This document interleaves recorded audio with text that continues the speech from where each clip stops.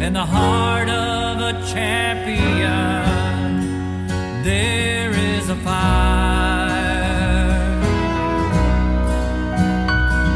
and the flames are controlled by burning desire to be the best you can be, so everyone will see.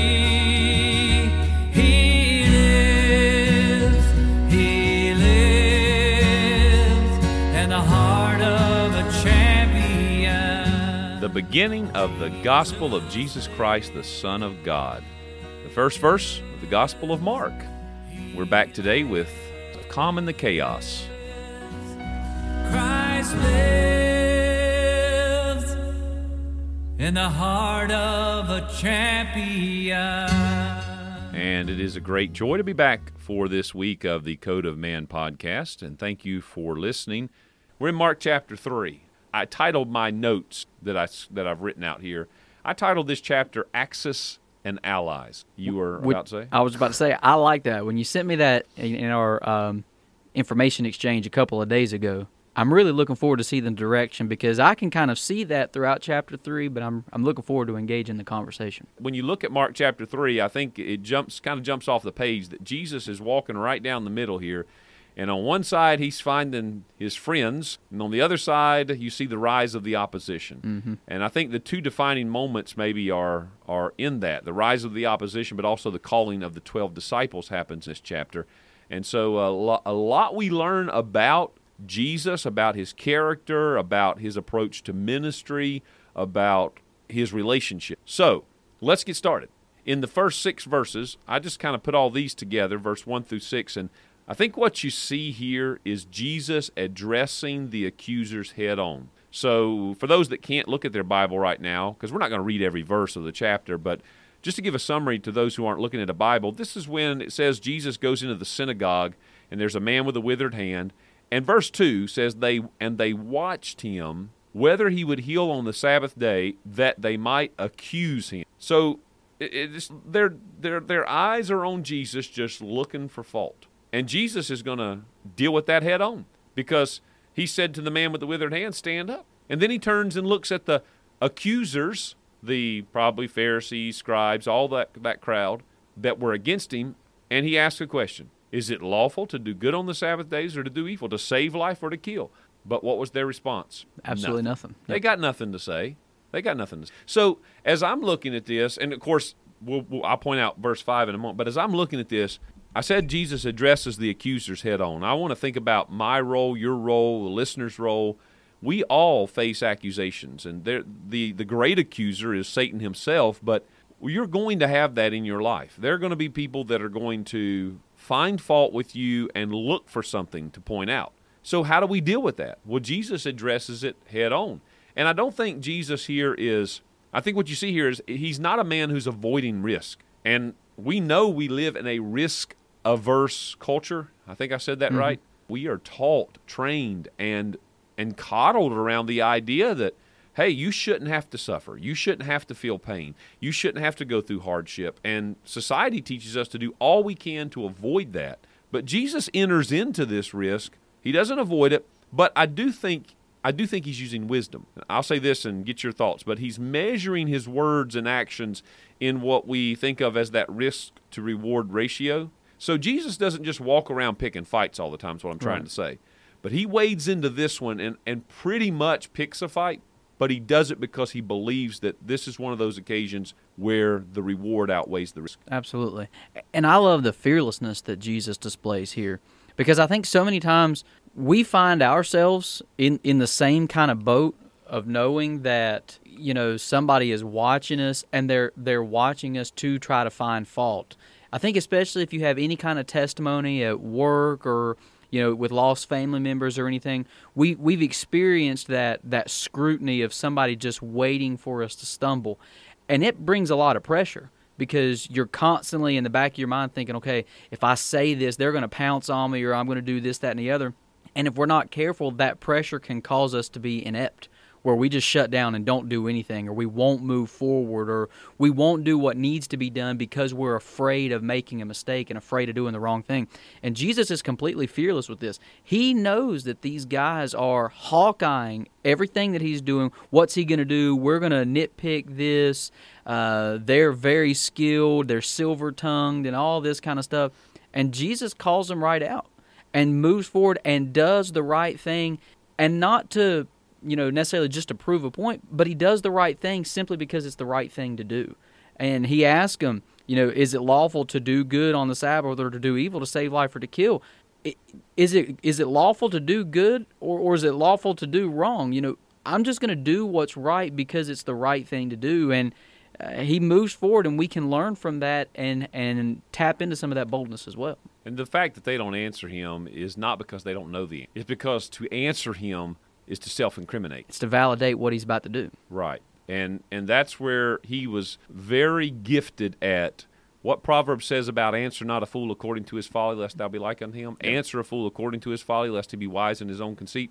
Jesus knew, because, sometimes we feel like, well, if I say anything, it's going to be taken wrong. If I do anything, they're going to find fault with it. And Jesus knew there's sometimes you got to go ahead and just do it. Yep. Because there are always going to be people that find fault. And I guess one of the hardest things, one of the most difficult places is when you're genuinely setting your heart to follow the Lord and you want to serve people, and then it's the people let's put it in our churches, let's put it in ministry, let's put it among the brethren. That can be one of the most hurtful places to be judged or to have somebody always looking at you to find fault. And so I think the turnaround lesson is we've also got to make sure that we don't act like that. Mm-hmm. Don't be the people that are looking and making the prejudgments on everybody. But, clearly this issue. So it was obvious they were in the wrong. Jesus is in the right. And here's what I want to point out before we move on. He was motivated by compassion for the man, the crippled man. Verse 5 says he was motivated by something else. When he looked around about on them with anger. Mm-hmm. Jesus does what he does out of compassion and anger. And so many times we're told that, there's no place for such thing. We can't be angry, And I love, too, his motive, and you might be getting ready to get here in just a second, but his motive is also kind of revealed in verse number 7, because there's so much about what takes place here. There's no ulterior motives other than Jesus does what needs to be done because of compassion for the victim, the one who is in need, anger at those that are refusing to do what they really know should be done. They know the right answer, yet they're doing this, that, and the other. But Jesus isn't doing this to make a name for himself, because in verse number 7, but Jesus withdrew himself with his disciples. So this thing starts blossoming. The Pharisees, they're getting ready. There's this big showdown at the OK Corral that's getting ready to take place, and Jesus just leaves. Yeah, and I think part of Jesus' departure in verse 7, and that does introduce the second part. I'll make a point of this next section, but there's a part of me, and I don't know that if it's just because I am not as strong as Jesus, but I somehow believe that part of Jesus' withdrawal was he needed time to recover. Like, that took a lot out of him. Mm-hmm. And the confrontation was not something that he relished. And I believe that there was a need for recovery. And that recovery process includes prayer and time alone with the Father and time to be surrounded by the allies, right. Really. So verse 7 through verse 12 I grouped together. And the point that I wanted to make out of this, and maybe speaking to all of us, but if there's some pastors or some ministers listening right now, Jesus shows us something here. We'll call it bringing a balanced approach to ministry. So you mentioned already, verse 7 tells us that he withdraws himself. Him and the disciples go down to the beach. They withdrew to the sea. And, of course, the multitude follows them. But Jesus says in verse 9 to his disciples, he says, hey, get a boat ready because this multitude is kind of pressing on me. And I think he's getting his escape plan in order. And so what I wanted to say is Jesus realizes, and he shows us here, that you can't allow yourself to get so busy that you get hemmed in where you don't have time for solitude. You don't have time for fellowship with the Father and prayer. And one of our great enemies in life, in our walk with God, in ministering and serving, one of our great enemies is our busyness. We are too busy, and we have allowed ourselves to be pushed into this mode of living. And this quote that both you and I have seen it a number of times in different places by Dallas Willard, where he said, ruthlessly eliminate hurry from your life. You must ruthlessly eliminate hurry from your life. This busyness keeps us from an intimate walk with God. And Jesus said, I'm not going to sacrifice that. Not for the crowd, not for my enemies, not even for my friend. Mm-hmm. The most important relationship I have is with the Father, and I will make sure that there's a way to get that. Absolutely. I wrote down, Jesus wasn't tied to the show. Everything that takes place there in the synagogue, that would have been a spectacle. Anytime that there's a throwdown between the religious leaders, there's going to be a crowd. Jesus leaves. Then there's this multitude that's following him. He's got his little ship ready to make that exodus, to break away, to get out. So many times all throughout Scripture, we see Jesus leaving. He's not a performer. He's not there for the applause and the praise of men. He's not just up there to be in front of people. He has a ministry to people. He has a responsibility to the Father to bring this message to the people. But he's not, I think maybe we would just describe it, addicted to the praise of men. He doesn't have to have the accolades of men. When it gets time that he's like, okay, enough's enough, he makes that break, and we need that as well. I think it's very easy, especially men in the ministry, men and women in any kind of position of leadership, if we're not careful, to get drawn into, the show, or if we're not careful to get drawn into the busyness and everything that's going on because it feels good, or that's where we find our validation. No, we find our validation from the Father, from that intimate walk with Christ, and we got to break away from the busyness so that we can truly get validated from where it really matters. So that's where the application fits anybody and everybody. To the person that's out there working themselves to death to please the boss, the parents who are doing everything under the sun to keep the children happy. All of that is a quest. Our busyness is a quest to find affirmation somewhere other than in our relationship with the Lord. Right. And that's the thing that Jesus was not going to sacrifice. Now, the next part of this, the next section, beginning in verse 13, again tells us that he goeth up into a mountain and calleth unto him whom he would, and they came unto him. Now, if you read the commentary on that in, I think, Luke's Gospel, Luke chapter 6, what happens is Luke tells us that Jesus went up into that mountain by himself and prayed all night long. And then he calls his 12 disciples. And I wanted to call this section because what happens is he prays, he's up in the mountain praying, and then he ordains the 12, verse 14 says, and then it names all of them. And so this section, I just wanted to say, the principle to lift out is choose your friends carefully. Jesus was very deliberate in this, and I think he knew who he was choosing before that night, but the process that needed to happen and the calling them and what that was going to do to them, I think much of what he was praying over was to pray for the disciples. When they, the next day they're going to be summoned and called out from the crowd. But for you and I to make application in this, here's the question. Who are you going to completely trust and open up to? So if we look at it from the standpoint of Jesus as being very deliberate and careful in choosing his closest allies, who do we have in our life, and are we using discernment about who we open up to and fully share our heart with? Because newsflash, if you haven't figured this out, you can't trust everybody with your heart, not even people that you think you should be able to. And it's no coincidence that Jesus spends that night in prayer. He selects his 12, and one of them is still Judas. I mean, I think the lesson is, yes, we have to be selective.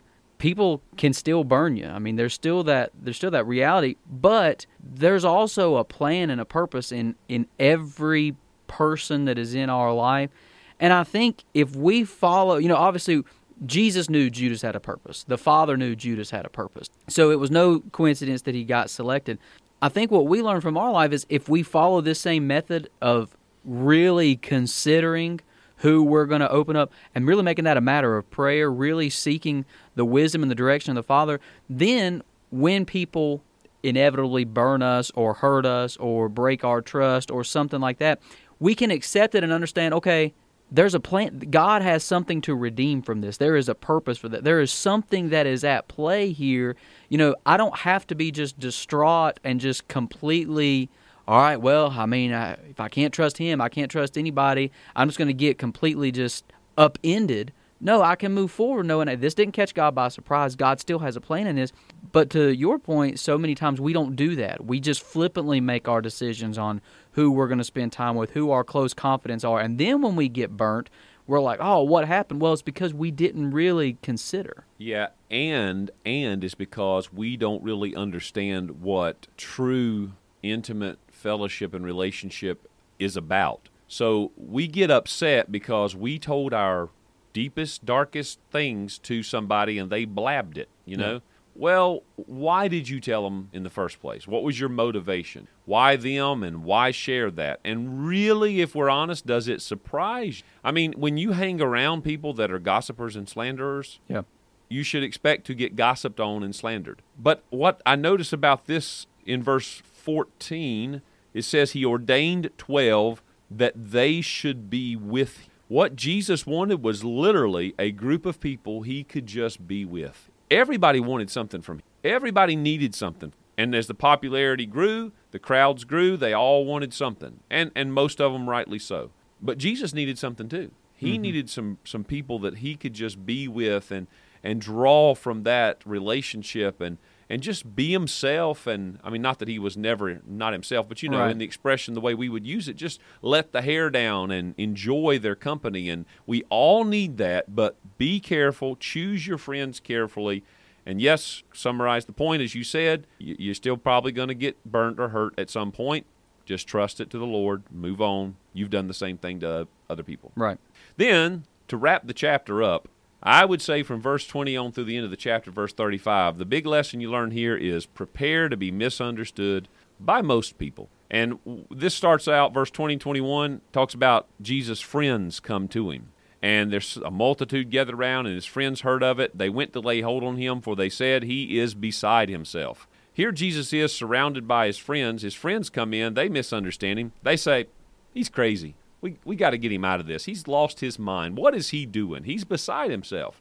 Maybe they thought he's being overworked, whatever, but he's losing it. We got to get him out of there. Then you get the scribes, and they begin to accuse him here, and he saying he hath Beelzebub, and he's got the power of Satan, and that's how he's casting out all these devils. And Jesus responds to that. How can Satan cast out Satan?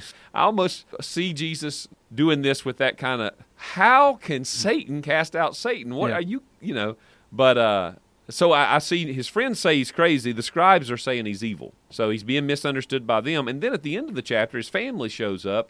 And I will admit there's a little bit of speculation here because the primary thing that happens is Jesus' response to the third party, meaning his mother and his brethren were outside calling for him. Hey, let Jesus know we're here. We need to see him. Now, I really don't know why they were needing to see him, but I do know that his brothers didn't really believe in him at first. Mm-hmm. But somebody comes in and says to Jesus, hey, your mother and your brethren are outside looking for you. They want to talk to you. And Jesus' response is, who is my mother or my brethren? And he looks round about on them that was set with him and said, behold, my mother and my brethren, for whosoever shall do the will of God, the same is my brother and my sister and mother.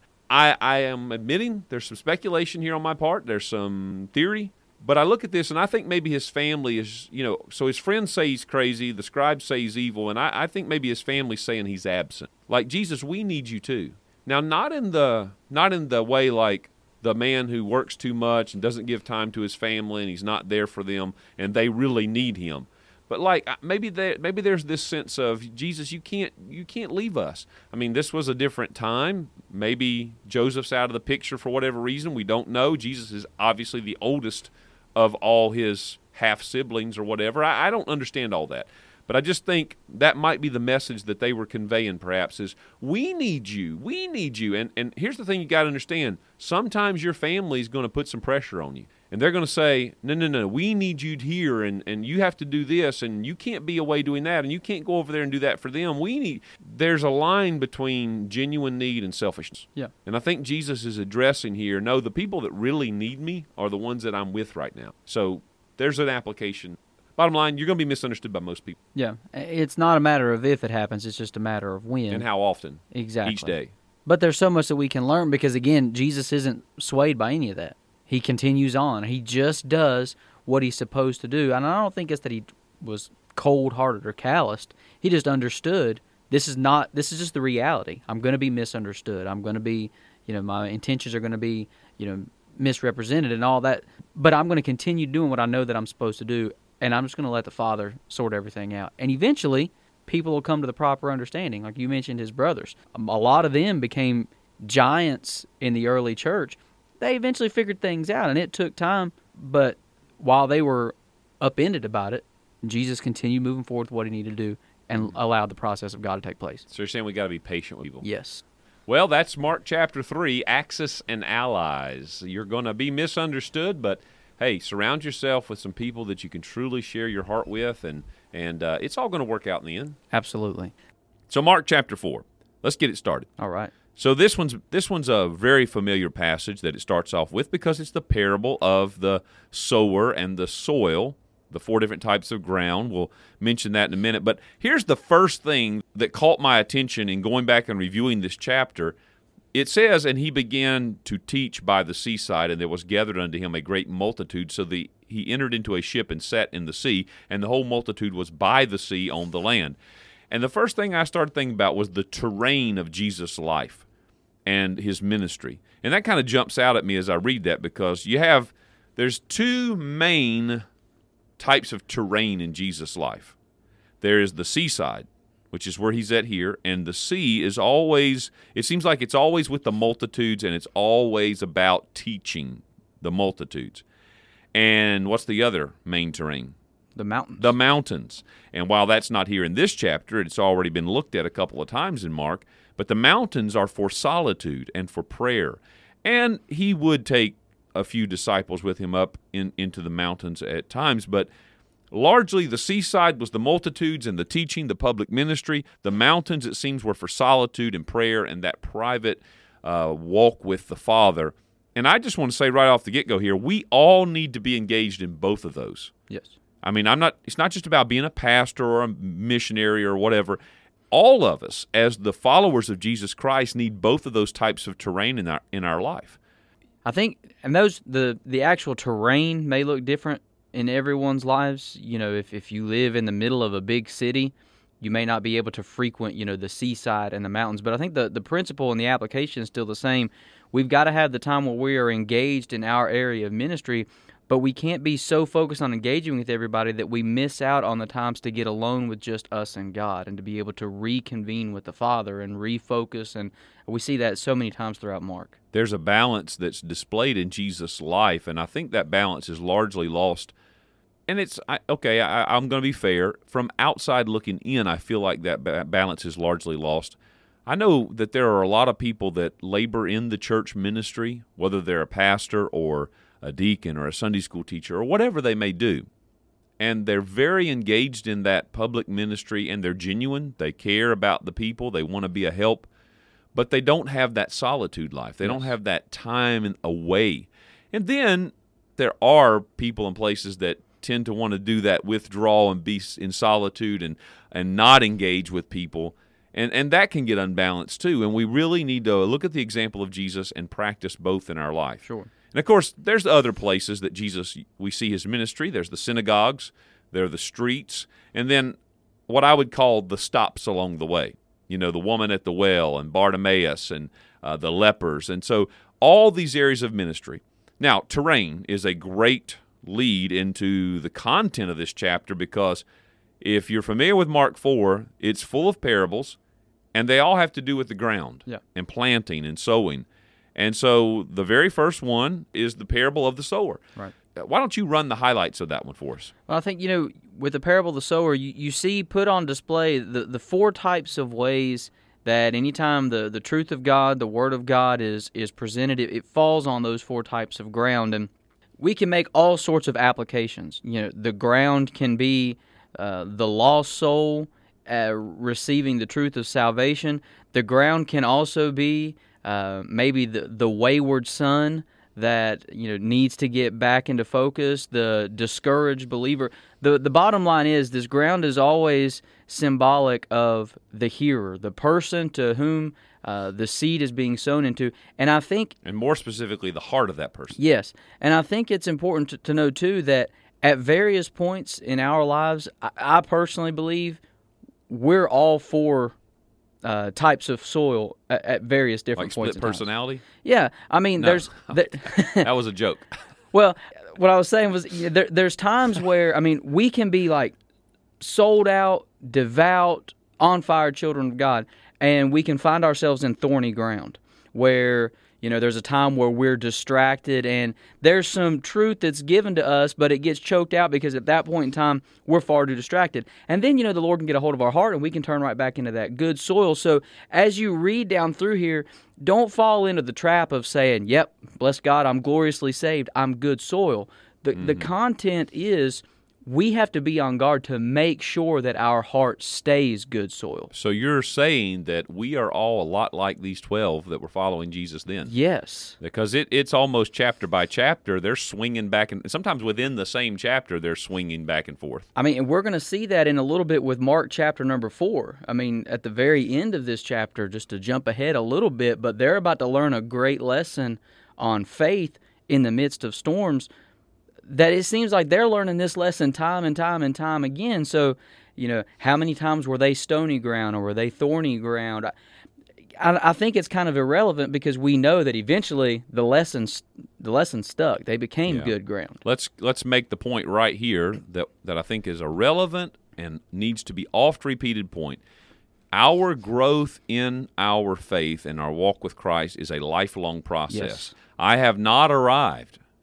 And I need to remember that honest humility. I have not arrived, but as Paul said, I press toward the mark, and the Lord is working. He's going to finish the work that he started. Now, on this parable, from about verse 2 through 9, you get the parable, and the whole multitude's listening. Then in verse 13 through 20, you get the explanation of the parable, and he explains it. Yes. You don't really need me to explain a lot because he explains it. But what's really interesting is in the middle of that.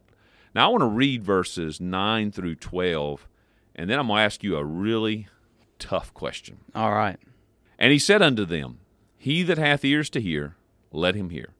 And when he was alone, they that were about him with the 12 asked of him the parable. And he said unto them, Unto you it is given to know the mystery of the kingdom of God.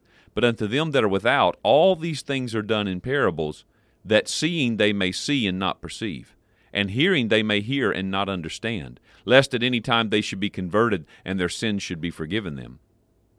And he said unto them, Know ye not this parable? And how then will ye know all parables? So here's my question.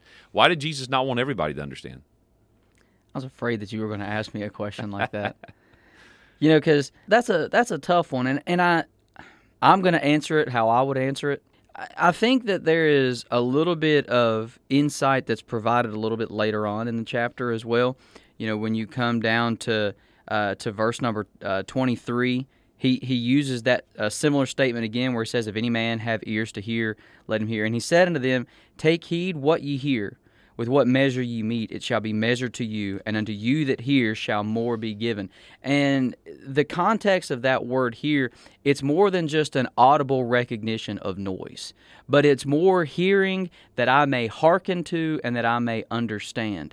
And so what he's saying is, to you who hear, to you who measure out, to what degree you have that understanding and you dedicate yourself to understanding, It's revealed in another portion of Scripture. I believe it's Peter it is Peter when he gives the answer. But whom do ye say that I am? And Peter says, Thou art the Christ. And Jesus says, this came. You acquired this knowledge because the Father hath revealed it unto you. So we understand that there is that reality that the Father reveals truths of Jesus, of His Son. But we have the responsibility to dedicate ourselves to having that desire to acquire. And I think you see that.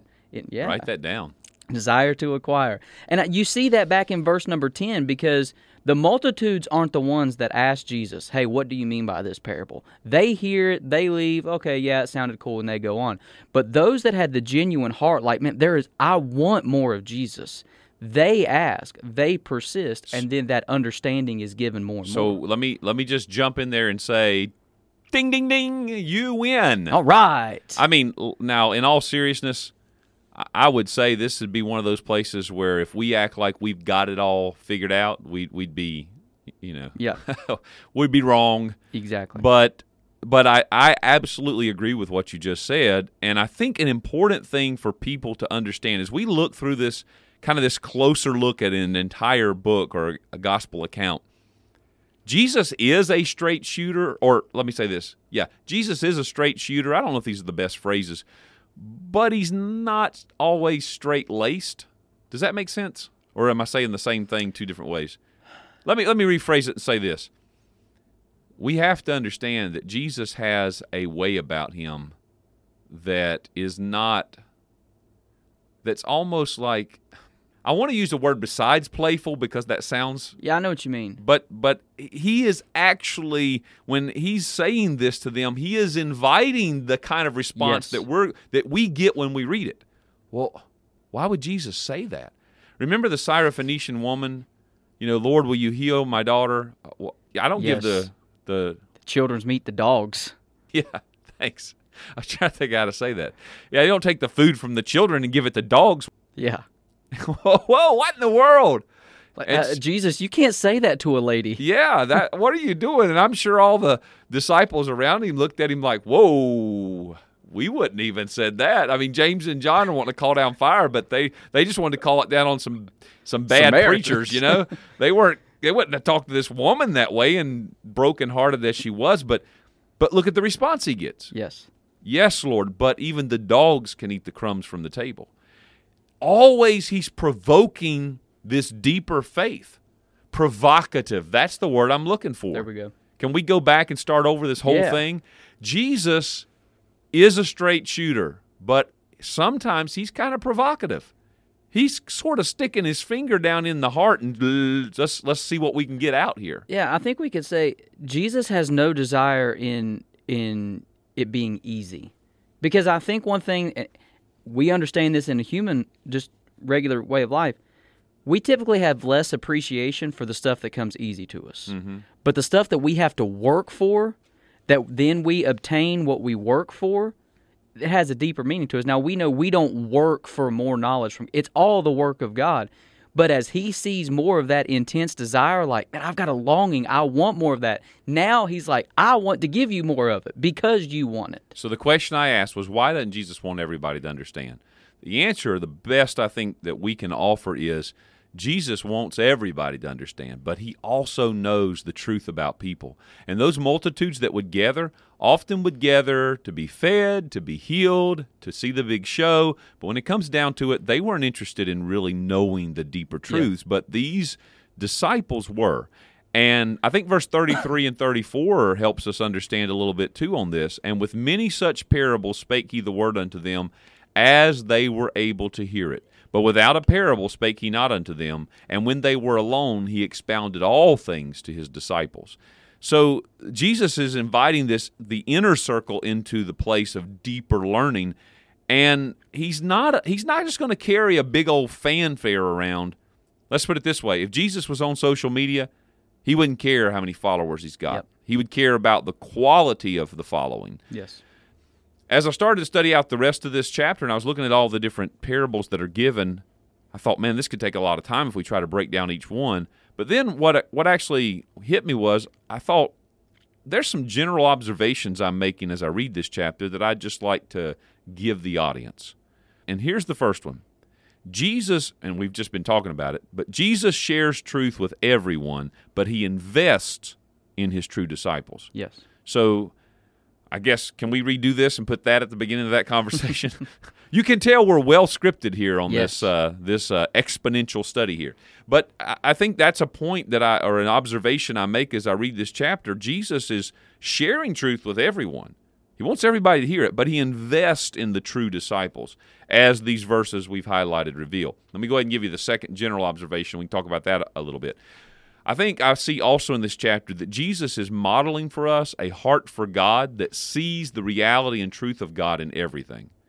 What I mean by that is he takes a sower sowing seed. He takes, a candle and a candlestick. He takes the mustard seed. All these just natural things, but with spiritual application. In other words, the ability to see the work of God in everything around us. And I believe Jesus is modeling that. I mean, we don't have to get into the meaning of all the parables, let's just learn this. How do I live my life with a heart for God that allows me to see God in everything? Absolutely. An awareness of God in every aspect. I mean, we really shouldn't be surprised that Jesus is able to craft these good moral lessons from these everyday tasks, because he is the one that created the everyday task.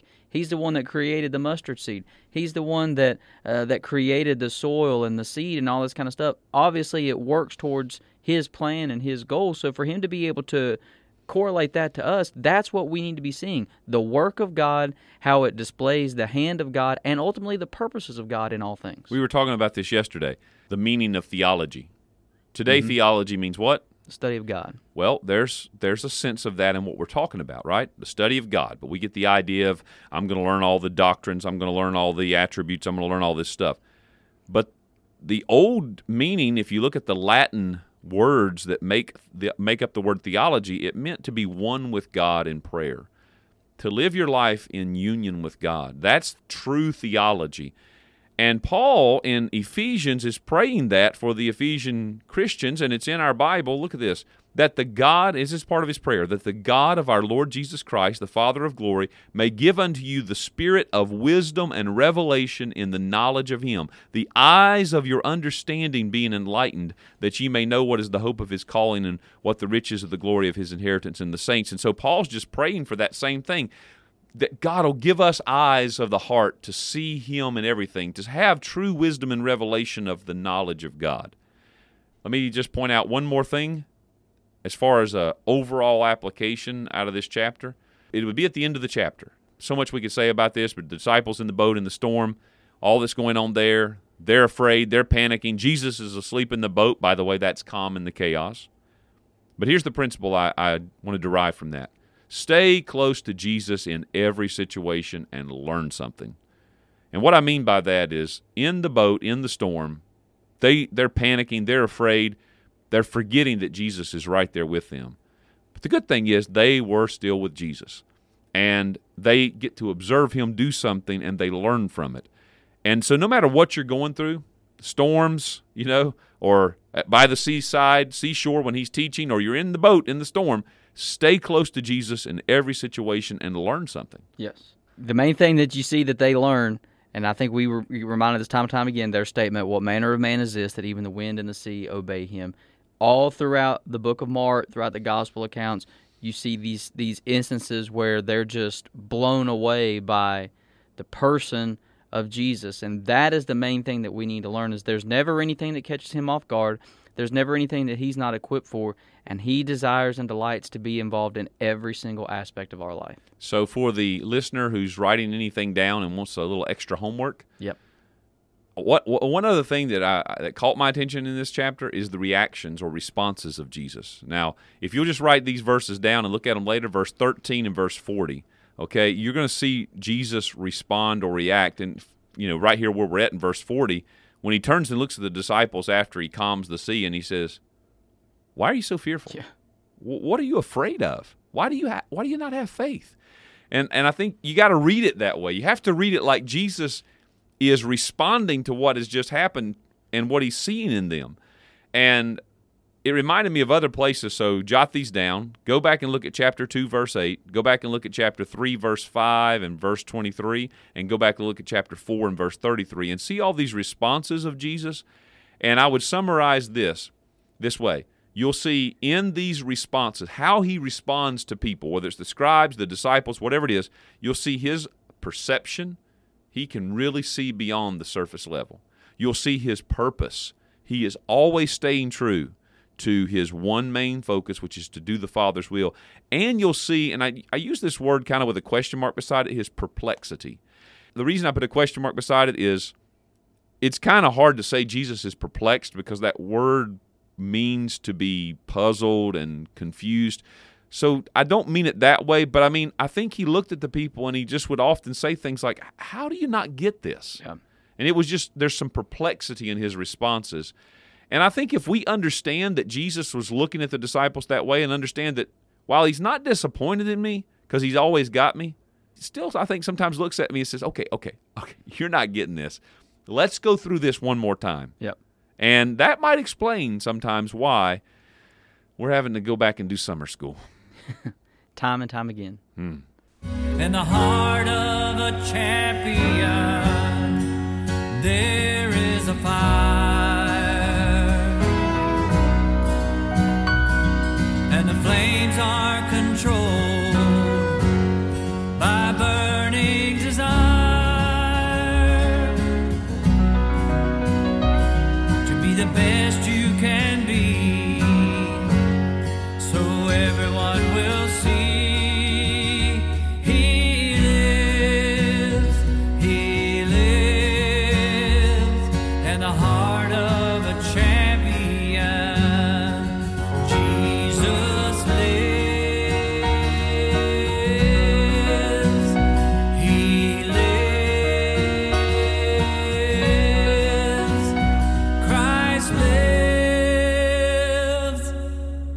In the heart of a champion.